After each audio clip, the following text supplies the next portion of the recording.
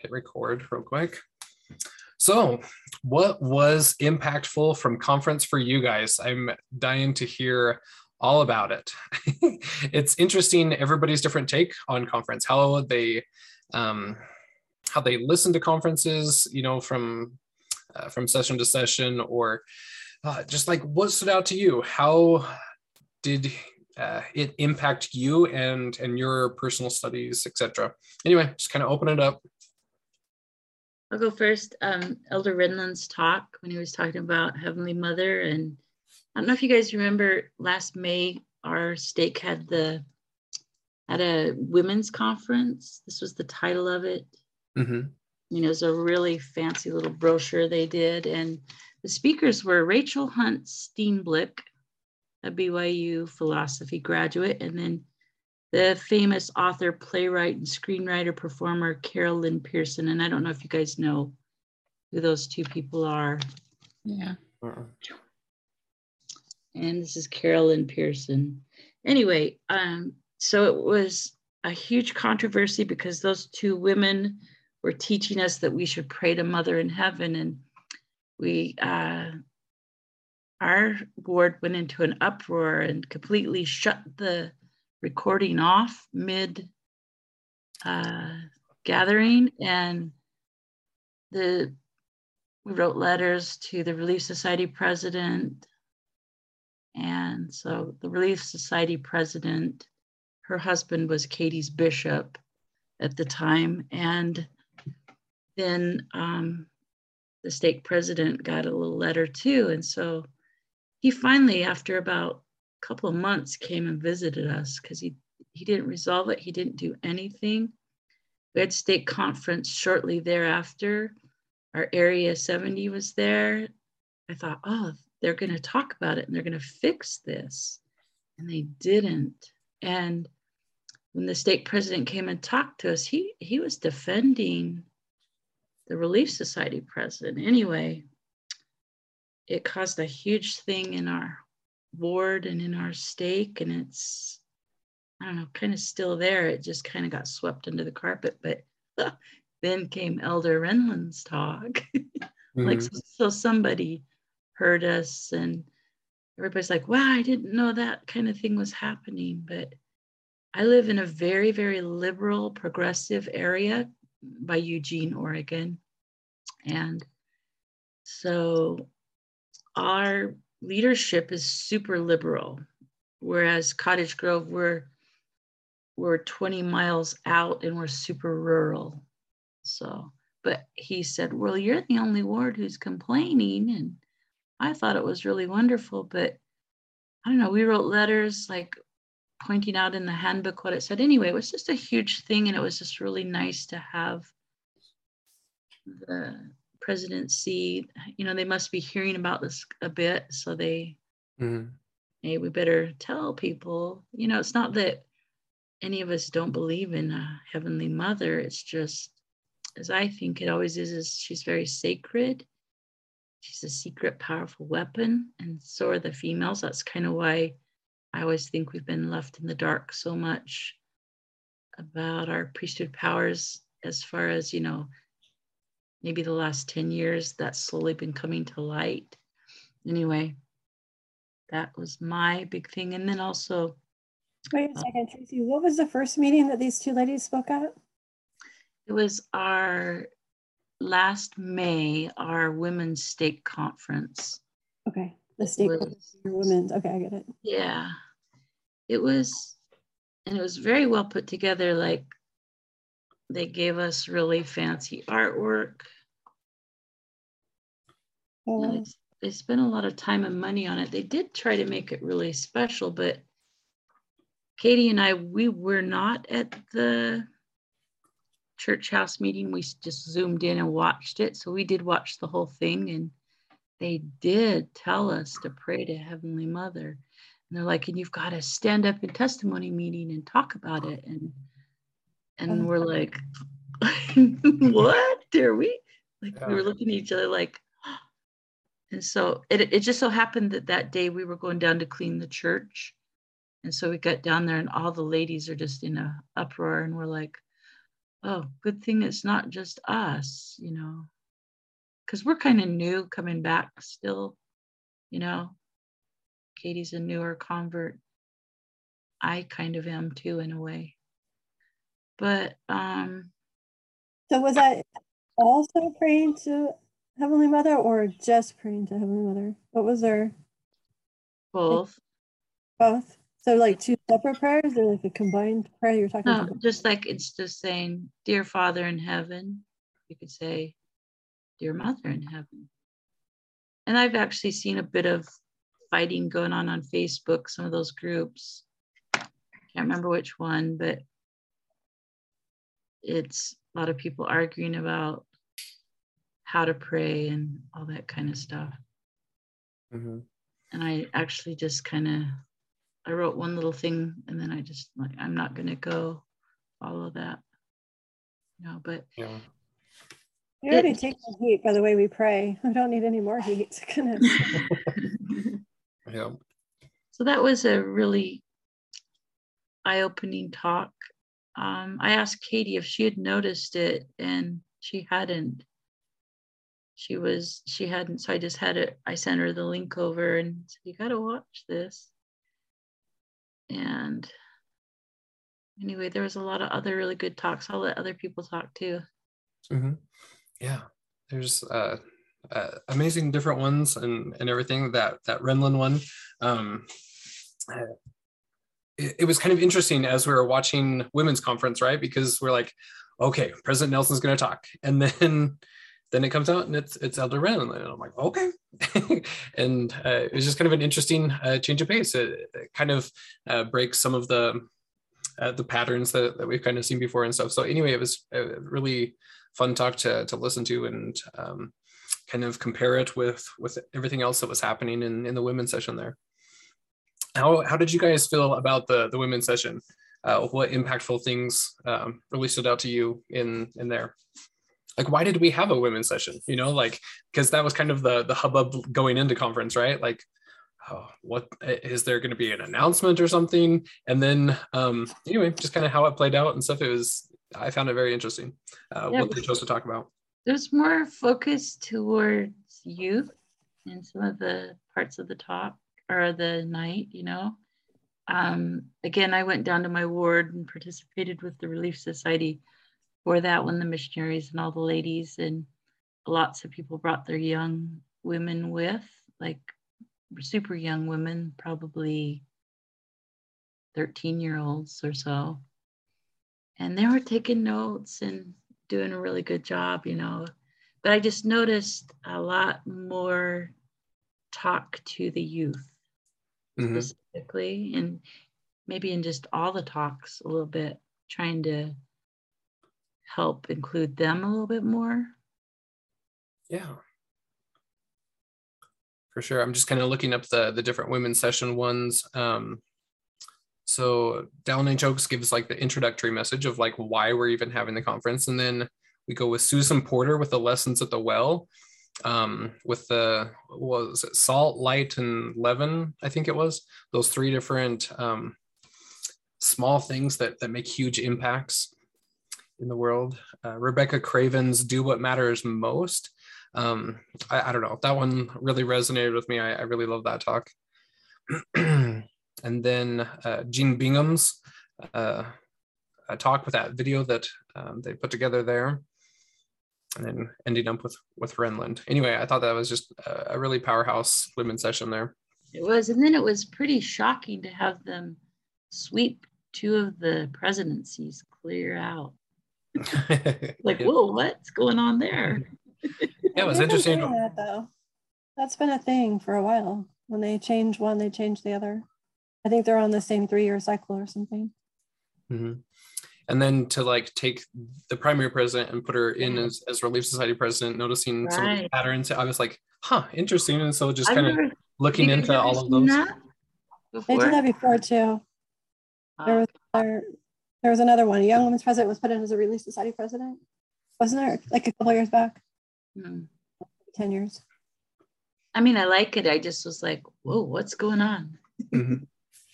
I think it's cool that they're waiting until August instead of just putting in their cold feet, that they have a chance to work with the current presidency.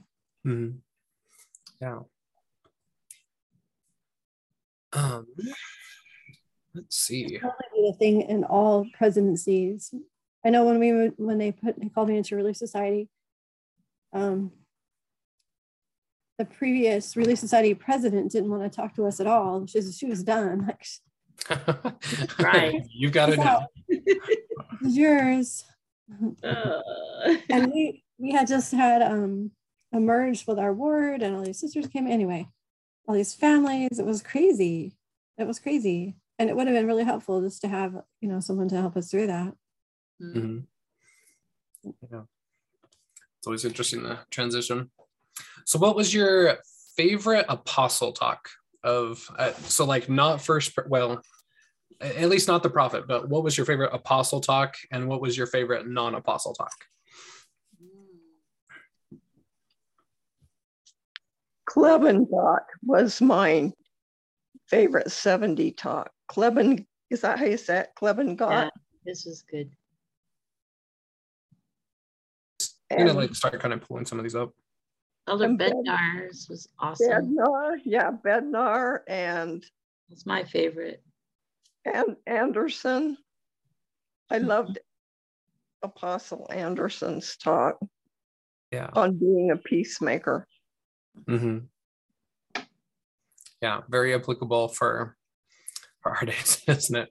It seems like no matter what, we're always getting more and more divided, and we need peace within the church, within our communities, within our families, etc. I just feel like the theme was repentance, love, and what's the other? Just continue to build your faith. Did you guys? I heard tons of missionary work. Oh, right, that too. The shortage. I think we're getting ready for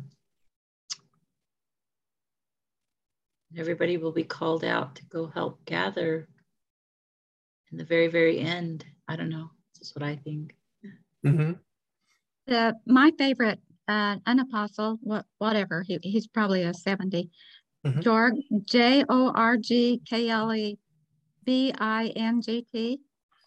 Yeah.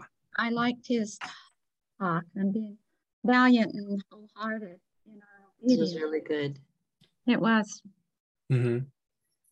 Yeah, it's kind of like taking that one, confident, non-apologetic, valiant, all that kind of stuff, and kind of contrasting it, keeping it in balance with Elder Anderson's, being a peacemaker, because sometimes we swing from one extreme to the other, and how both of those, we need to have all of those qualities all wrapped up in one, huh? But yeah, his was a very powerhouse one. So how do your guys' wards do conference talks? Do like the Elders Quorum Relief Society just like choose a few different talks to study on the Sundays and stuff, or just one talk a Sunday? We study the recent ones from the most recent conference. Gotcha. And the Relief Society and the Elders Quorum, everybody will kind of submit their favorites and then kind of see what pops up, and then that's what we'll study. Yeah, I'm in the primary and they don't include us in anything. Darn it. They don't. I'm dead serious. Yeah. We get an email and it's kind of, you have to study it on your own. Because I'm in the primary too. I always feel in the dark. What do they do? Exactly. Yeah. We don't know nothing. I know. Yeah, we talked about President Nelson's talk in Relief Society today. It was a really good lesson. Mm-hmm. Which one? The 5 points. That was a good talk. Yeah, stay on the path, repent, expect miracles, learn how God works, and resolving the conflicts. I thought those were really things we should think about a lot. Mm-hmm. Yeah. That was entitled The Power of Spiritual Momentum, wasn't it? Yes, yes. It's interesting to see the titles after you've heard the talks. Yeah, I know. And I kept hearing in a lot of the talks, the little caution of perilous times, persecution. That kept popping out to me. And I'm like, ooh, get ready. Yeah. I'm joyfully looking forward to that. Yeah, it was interesting. Like my mom was talking about the very last talk of President Nelson. It's titled "Now is the Time." His previous talks have been like "in a coming day" or things pointing to the future, but no, now is the time. Kind of interesting. I took so many notes on that one, just things that were coming at me. Mm-hmm. Yeah, it was kind of interesting. I mean, everybody has their expectations and wishes out of President Nelson's talks and everything, but it was kind of an interesting one where, oh, is he going to talk? Oh, he's not going to talk. And then anyway, we have 3 talks, one major one, and then 2 little shorter ones, which is definitely different than the patterns that we've been studying, right? It's at least 2 pretty powerhouse talks, but this time it's just 1. And that such an important principle. Anyway, I mean, we'll dive into it with all the footnotes and all of that kind of stuff next week, but just some amazing stuff from our prophet being condensed down into its most important basic parts of preparing us. Very interesting. And the fact that we have 17 temples coming. I didn't know if he was going to stop. All right. Keep it coming. That makes it 100 so far. Yeah. So interesting. Crazy. It's awesome. So which is what temples matter to you guys out of those 17? I mean, are there any that are close? Are there any that, have been impactful in some way to you guys? I got 2 powerhouse ones. We got the Burley, Idaho, and my mission one, the Torreon, Mexico one, all in the same conference, and that was just amazing. This one, it was, I love each and every one of them. Yeah, it's such a teeny little place. Yeah, it's like, wow, it must have changed since I've been there. Yeah, it was interesting. I don't know. I think it was only like a few minutes after conference that the city of Montpelier posted a news release on everything, and they've kind of known about it, but the residents haven't, because the church bought the property like a year and a half ago, and they just tore everything out right away, even though the buildings are good and stuff. And everybody was like, what is going on? And they're thinking there's no way we can have a temple in Montpelier of all places. And so there was lots of speculation going on and stuff. Anyway, it's just kind of funny for them to, it's their one news story, their moment in fame kind of thing. I love it. Like the Ephraim thing in a way. There's a family from here that moved to Montpelier. Oh, really? Traffic signals, and it's an hour and a half to Walmart, and it's like a bump in the road. Yeah, now we'll have a temple. Yeah, and it's interesting. I mean, look at the position of that temple. Such a big kind of resort lake now. I mean, it used to be a lot more quiet, but now it's a hustle bustle. But that temple being kind of a pillar of light to that location, it's very interesting. Yeah. So we'll have a lake view then, where the location is? I'm not exactly sure on that. I really should look it up on Google Maps and all that kind of stuff. I'm not as familiar with Montpelier to know street coordinates and everything, but I don't believe it does. Montpelier's on the north side over and around from the lake, so you can't see the lake from there. Gotcha. I have a friend that lives in Paris, Idaho. That's on the Idaho portion, but you can see almost the lake from her place, but it's kind of by the tabernacle that's there in town and stuff. But Montpelier's still another half hour away from there. Right. Okay, gotcha. I think places like that, these little out of the way towns in Idaho, are going to be places of gathering. People are moving into Logan by the hordes. Yeah. And I think that those places are really going to grow. And I think when the 10 tribes come back, we're going to need every single temple and more, right, to help them do their work.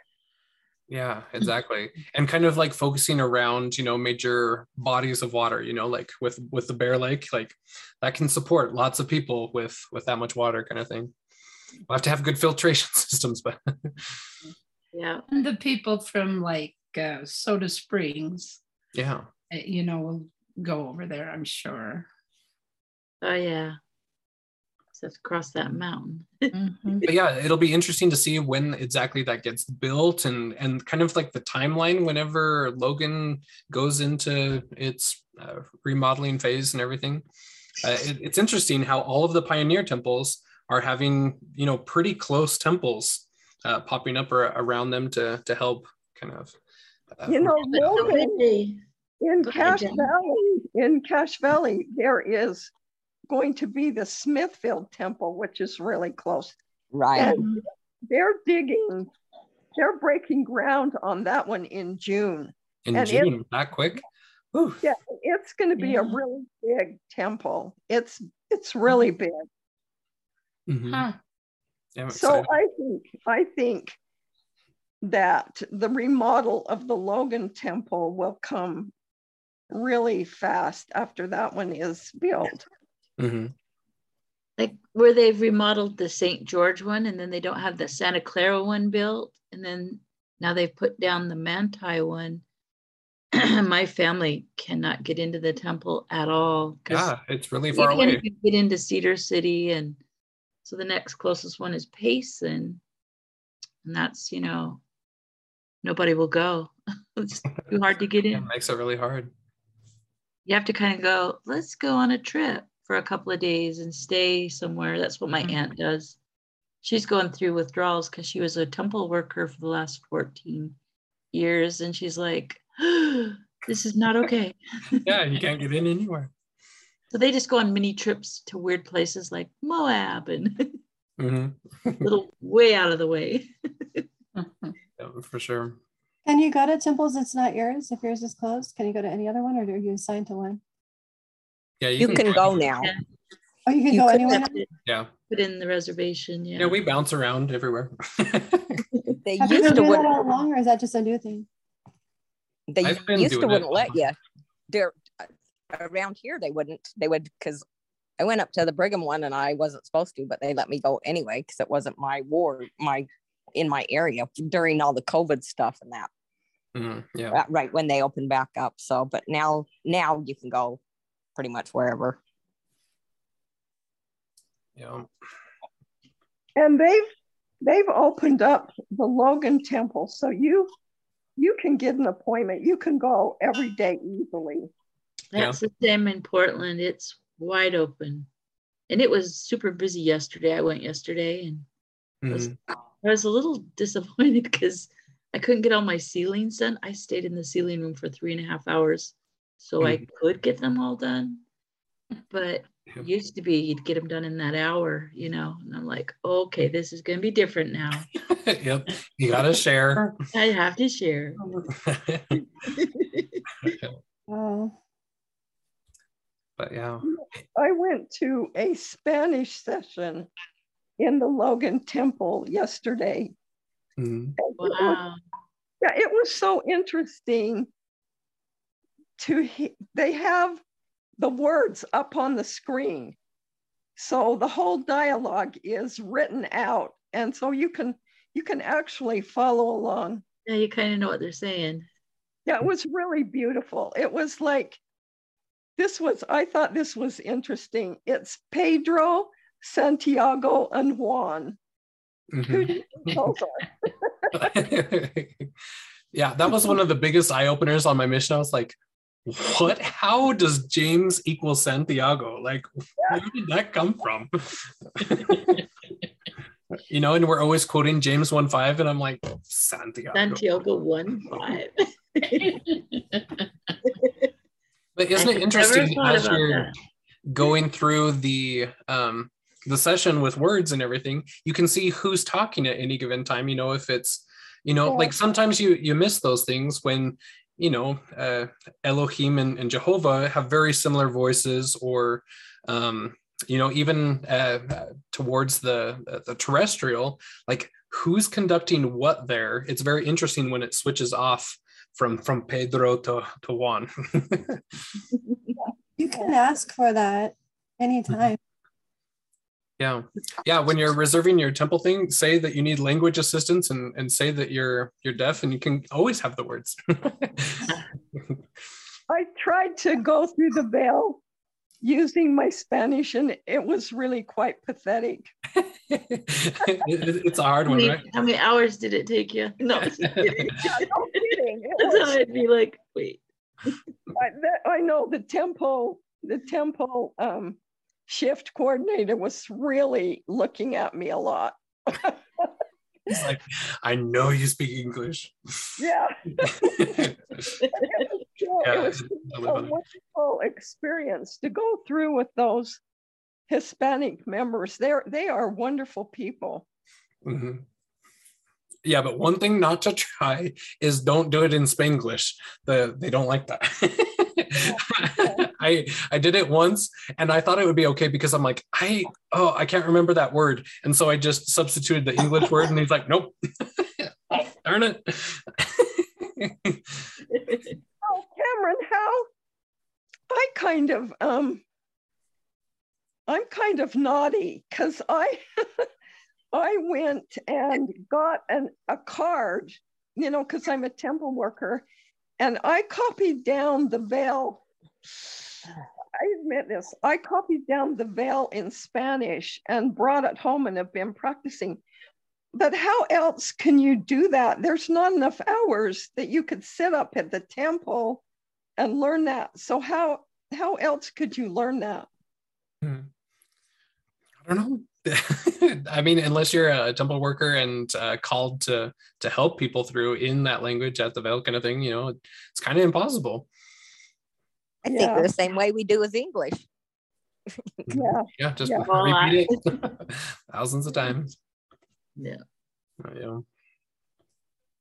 Anyway, it was really wonderful. Mm-hmm. I didn't talk about President Oaks' talk. Yes, President Oaks is an amazing talk. You know, I have my questions here kind of thing of, you know, which ones, like, what's your favorite talk? What's this favorite talk? And I put down, you know, what's the most controversial talk do you think will come out of conference? And it's kind of been Elder Oaks and Elder Renlund. Those have been really controversial ones coming out of conference, but what powerhouse talks they were. I'm just finding it really quick, bringing it up. I think our Relief Society president said not to do that in Relief Society, that it would step on too many toes. Too bad. Isn't that an interesting day when we can't talk about general conference in church? That I would. But, you know, it does step on toes. And, you know, is Building Zion, where's it? I don't know. Anyway, that's a hard one to answer. But yeah, just bringing it up. There it is.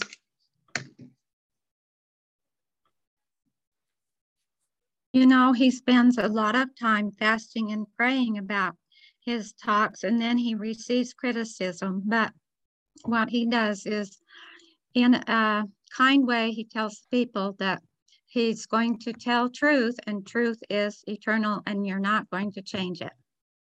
Mm-hmm. Right. Yeah. That's right. Is he taking a lot of backlash for that? I haven't been looking. Is he doing okay? I don't know. It seems like he's always the one that takes backlash out of every conference. Like every single time, like half of my friends are just like, that Oaks, he just needs to be excommunicated already and stuff. And I'm like, oh my word, are you kidding me? He's speaking truth. This is divine law. All you have to do is walk into my little rural school. Okay. This is happening to me right now.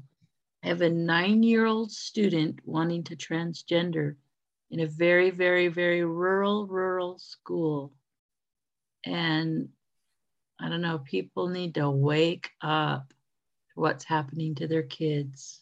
So what is the difference? Is this because this is what they're being taught, or is this? It's from media, movies. It's from Babylon. It's from. So is this in the kids' TV shows? I haven't been on TV in a really long time. Is this what they're Operation Paperclip? It's like you're being programmed. Like, I don't follow news or anything really anymore, but like, didn't Disney announce like this last week that they're going to dedicate quite a few shows to gay and transgendered characters? Like, I mean, where have we gone? I mean, Disney's been off for a long time, but I mean, this is getting ridiculous.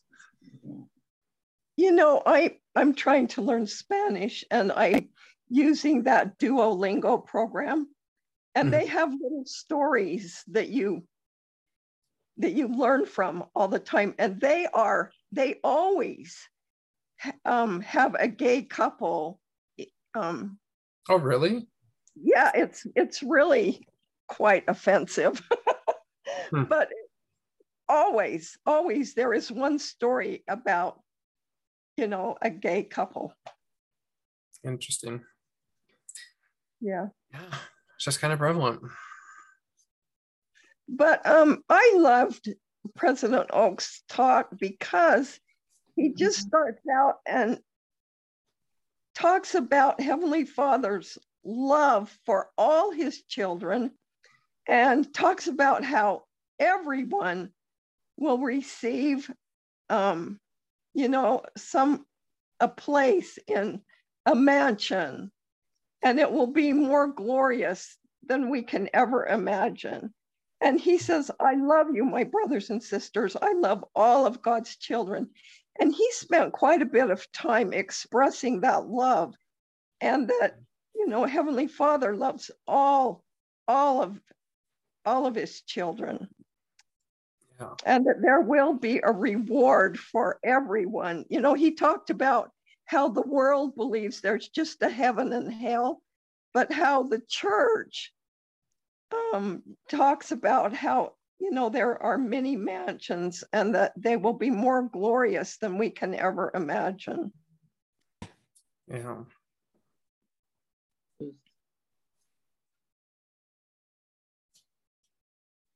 Yeah, I'm just kind of skimming over all of the different things. That one's going to be a fun one to read. I mean, there's 23 different footnotes in that one talk alone. It's going to be a really awesome one to kind of study through. Interesting how often he quotes President Nelson in that talk. It's so crazy how they all did quickly that proclamation to the world and the family fulfilled itself. When I first heard that, it was just like, come on, are you kidding? This is so obvious. And then it wasn't, we were living in Northern California at the time, in Santa Rosa. And I hadn't been to church in 10 years. And I came back and I saw this hanging in the lobby, and I read it. And I'm like, so when it was read originally, I didn't hear it. I didn't hear any commentary on it or anything. I've since gone back and read it, but I'm reading this, I'm like, of course. And it wasn't like a year. We were running a little preschool in our home. A year later, we had 2 moms that were gay, 2 different children that had gay moms. And, you know, we loved them and took care of them.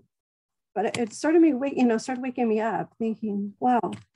And then just, you know, that gender and like each step of it, just, I think all of it has been fulfilled now, right? Is there anything that is talked about in there that we haven't seen yet? I don't know. I never tend to go, well, oh, we're at the peak now, because there's always something that blindsides me after. But I mean, man, we definitely have a different world. At least it's not as secret anymore. Like, Satan's not trying to hide anything anymore. It's pretty out in the open. But, yeah. You guys, 25 years ago, you guys remember my story a bit? So I was 40 years out of the church, but my daughter is an artificial insemination baby. And so when she went to the temple, they had a fizzy because, of course, there's no father listed. You know, she's don't know who her father is. I picked him off of a menu of characteristics, but she was able to go through and do all of her work. She's not sealed to me, but I don't know if you guys knew that a little bit. I did, and I hope that I didn't say anything offensive. Just no. Interesting in that short time, how that we went from, yes, the family, to now, what are we almost going to raise them in incubators and have like this little... Mm-hmm. They actually do have those already, where you can actually see the baby develop and you don't even carry the baby. Holy cow. Yeah. Well, at least they're not killing the baby and aborting it. Yeah. Well, they're doing that too. They're doing that too, as much as they can. It's amazing, going through Old Testament and prophecies and patterns, right? That it is one of the things that really brings about the catalyst for the end times, right? When the children are abused, killed, warped beyond all hope, kind of thing, then God intervenes. It's like Abraham's time. That's like, as I'm reading the New Testament, I'm becoming very aware of how much child sacrifice there was. I was like, whoa, how did I miss all that? I'm super hyper aware to it now. And the 3 virgins before Abraham was almost sacrificed. Then it just, I don't know, it's just crazy. It's the Canaanites. I'm pretty sure, I don't know, are those all giants? That's like becoming super hyper aware to me too. I'm like, wait, what? Yep. Yeah. After listening to Michael Rush and stuff, you start questioning all the stuff about giants, right? I am. I'm like, oh my goodness, somebody help me. When the world gets so wicked that there isn't a chance for a child to be raised righteously at all, that's when the Lord intervenes and starts raining fire and brimstone. We're there, you guys. We're there. I have a hard time at school. I had to cast Satan out of my classroom. I have a new coworker who's a member, but who is apostatized. And oh my goodness, we clash. The Lord has put a huge thing in my path. And then I get President Nelson's talk about the contention, and I'm like, okay. I was asking Jody Stoddard, what do I do? And she's helping me. She's like, you need to cast Satan out of your room. And she gave me all these really great tips on getting the light on this person, and it worked. We had a pleasant week, but oh my goodness. She came back Monday morning. So what was your favorite talk? Did you watch conference? And I just said, I did. I watched every single one. Wasn't it awesome? And then she was quiet. I was like, oh, here, you guys, please pray for me again. We get those challenges and stuff. And isn't it interesting how President Nelson talks about casting out? Like, that was one of the first ones that I remember of him blatantly saying. No, I was talking to my mom. Go back and read that. What are you talking about? Yeah, tell us about that, Cameron. Refresh my memory on that. Just so you can find it. Yeah, you can go ahead and talk. Let me find it real quick. Okay, I was talking to my mom Friday night because she was just telling me she really feels Satan after her. And I said, well, remember how to cast out? And she's like, what are you talking about? And I'm like, I don't know if I'm supposed to talk about it and how much I can tell her. So I said, well, that's why you need to go to the temple, Mom. And anyway, so she was praying. And then Sunday, she's like, oh, she was just crying. She's like, I know how to do it. Sort of. I was listening really carefully too. Yeah, so power of spiritual momentum. That's it right in there, yeah. There's a section called Discover the Joy of Daily Repentance. Second paragraph.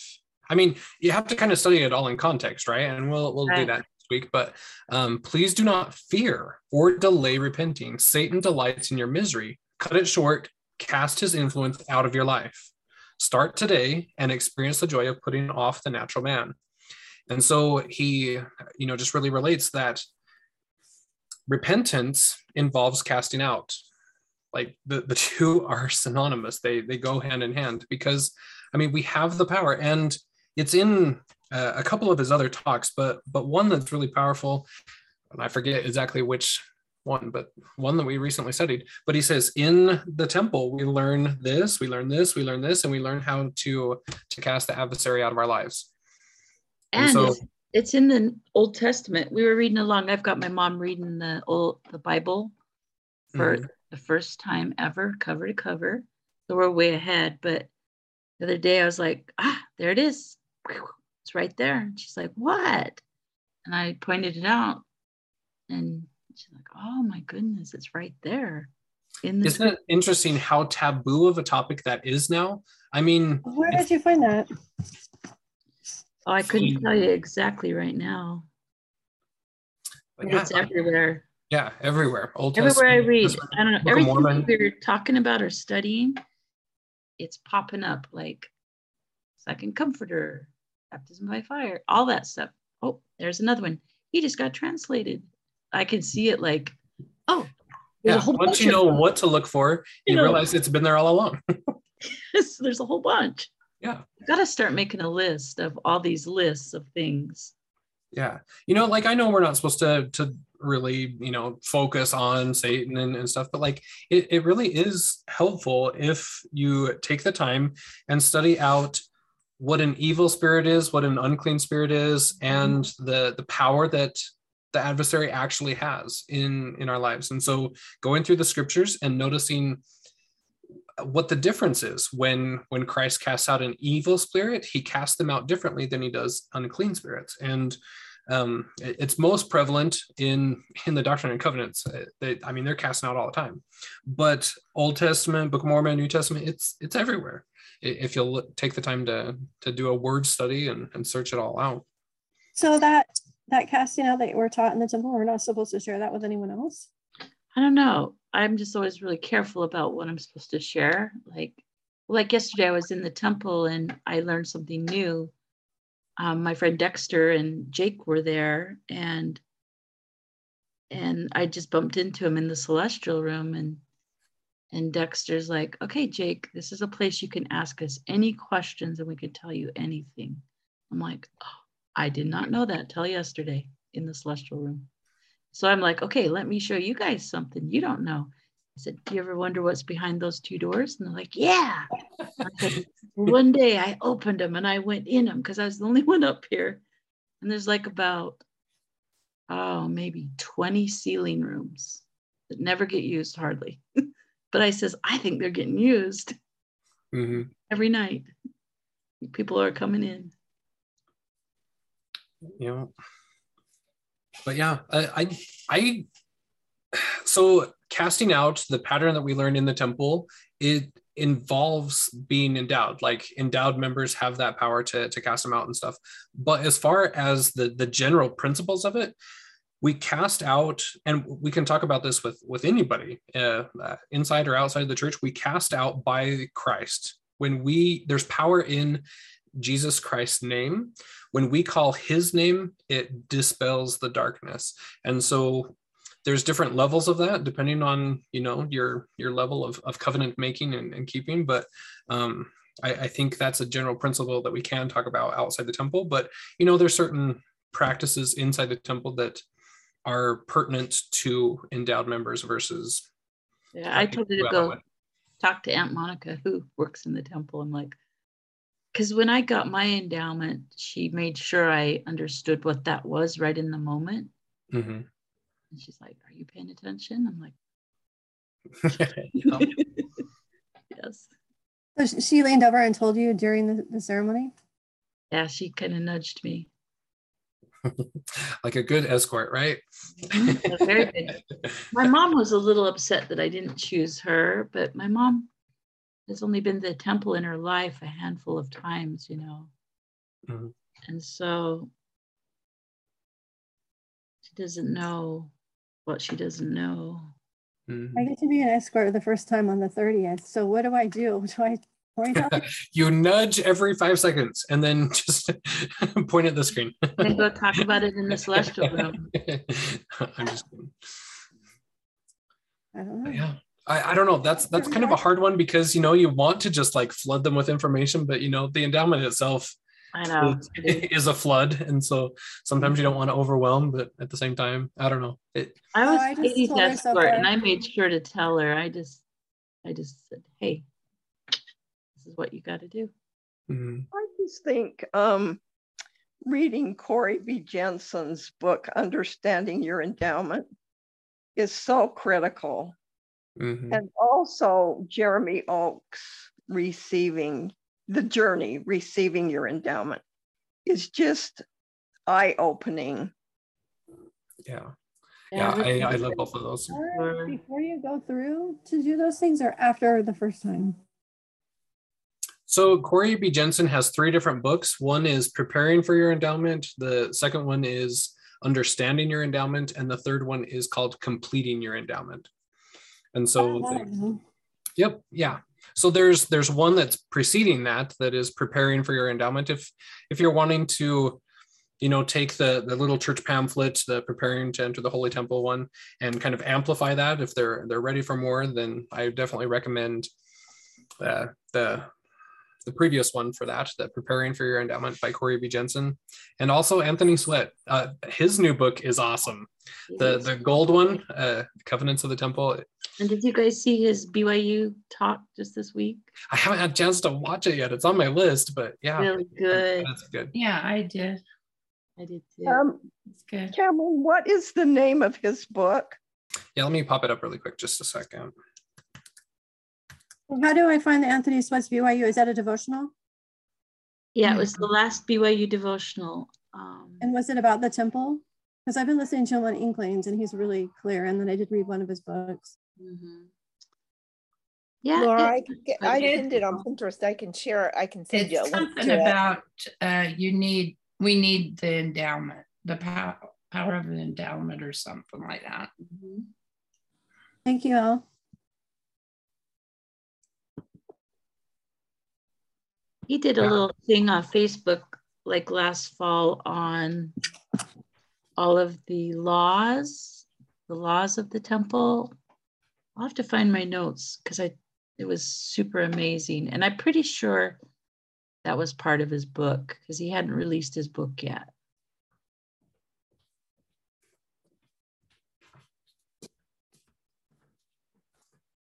I love the temple. Anyway, here's the 2 Anthony Sweat books, the Holy Invitation and the Holy Covenants. And they're just like little tiny books.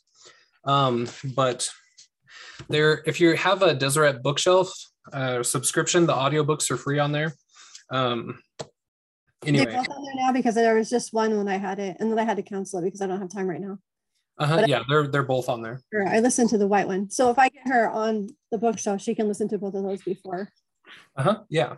And the Holy Covenants, you know, so like the first one has the parable of Asher, you know, as he gets taken through the temple or whatever. This one has an awesome one. I forget her name, like Phoebe or something like that. Anyway, where she is becoming a doctor, and it's an amazing, it's like 17 minutes long. It's a really deep parable that kind of follows that same pattern, and it's so good. And then another one that I highly recommend is, well, why is my camera backwards? Anyway, Sacred Symbolism. I've got that one. Anyway, it's by Kim Gibbs. Anyway, it's just like like 20 pages or something. It's tiny. It's only like $2. But anyway, it's called Understanding the Sacred Symbolism of Temple Clothing. And that one's also an audiobook if you want to read that. And then Elle posted that YouTube link there in the chat as well for Anthony Sweat's BYU speech. Understanding the Sacred Symbolism of Temple Clothing? Yep. I can't get.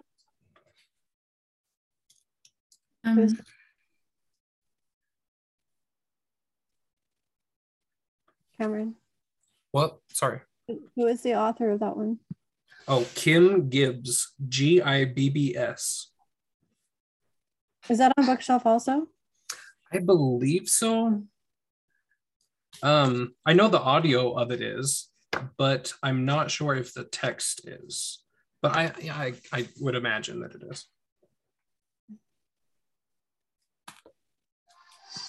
Do we have time to do my little spiel? I'll do it really quick.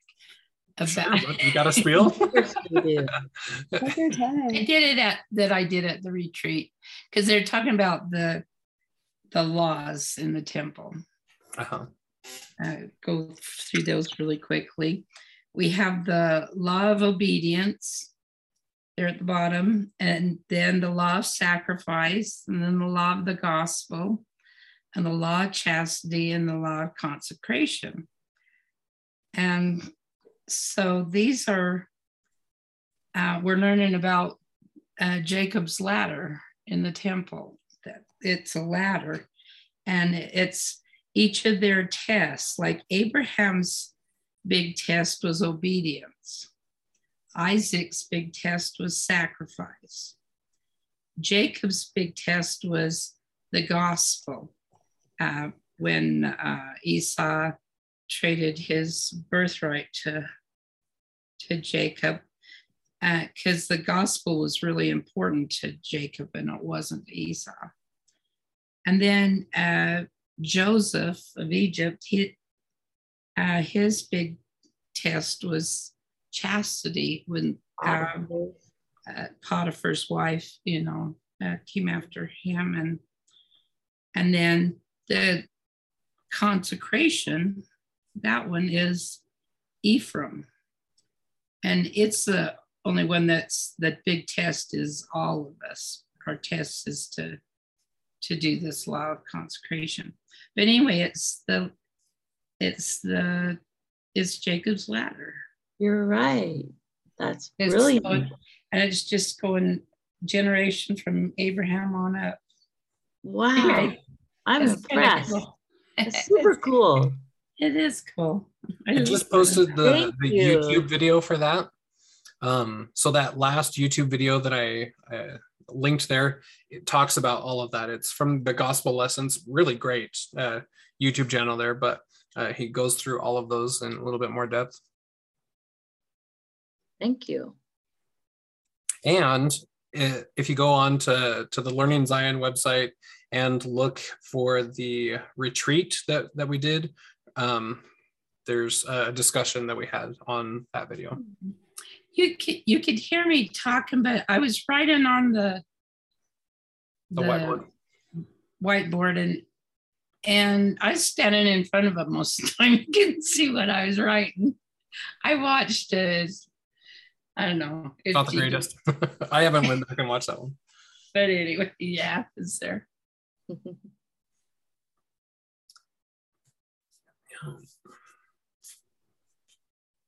All right. So, yeah.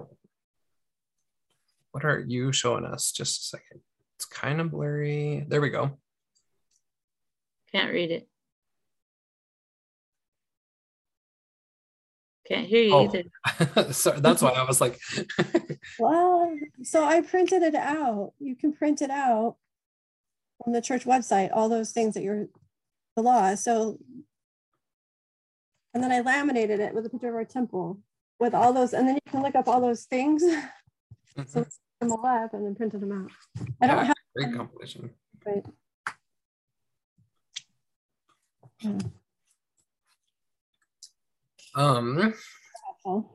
So let's see.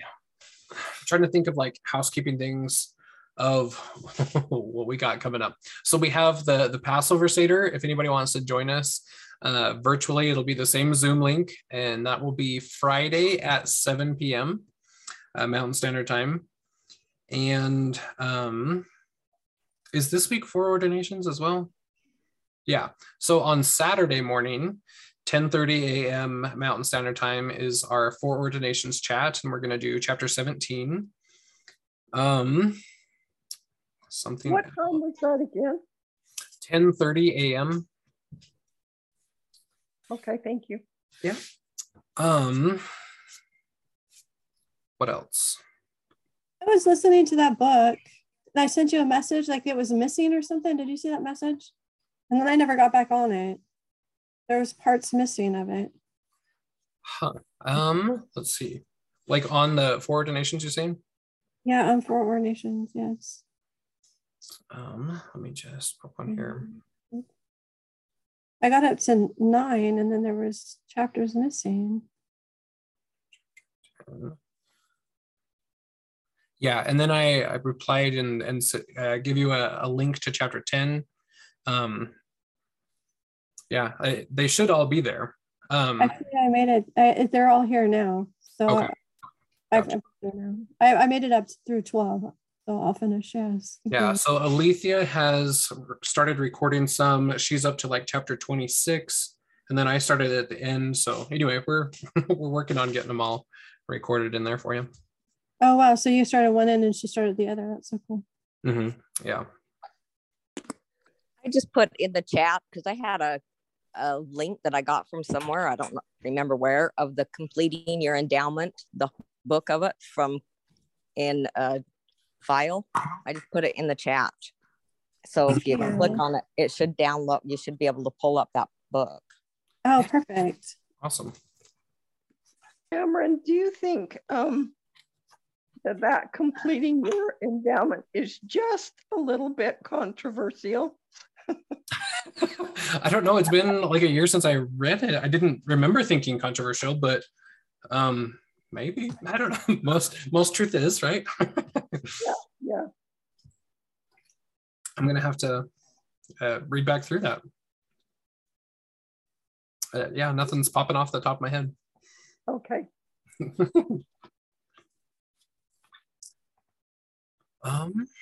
Let's see. Anything else? I can't think of any other housekeeping. Yeah, I read it years ago. So was that in the capstone under Moroni when President opened that up? Yeah. Is there an audio of that? Yeah, on Audible. On Audible? I don't have Audible. Masa just did a video. That's what brought it to my attention. Yeah, the other night, and he said it was an Audible, and I looked, and it is. I go back and forth with him. Okay. I don't know, but I did watch that video, and then I heard that. So yeah, I think he's a little bit hard to listen to. It's kind of condescending. Well, yeah, you should have known that.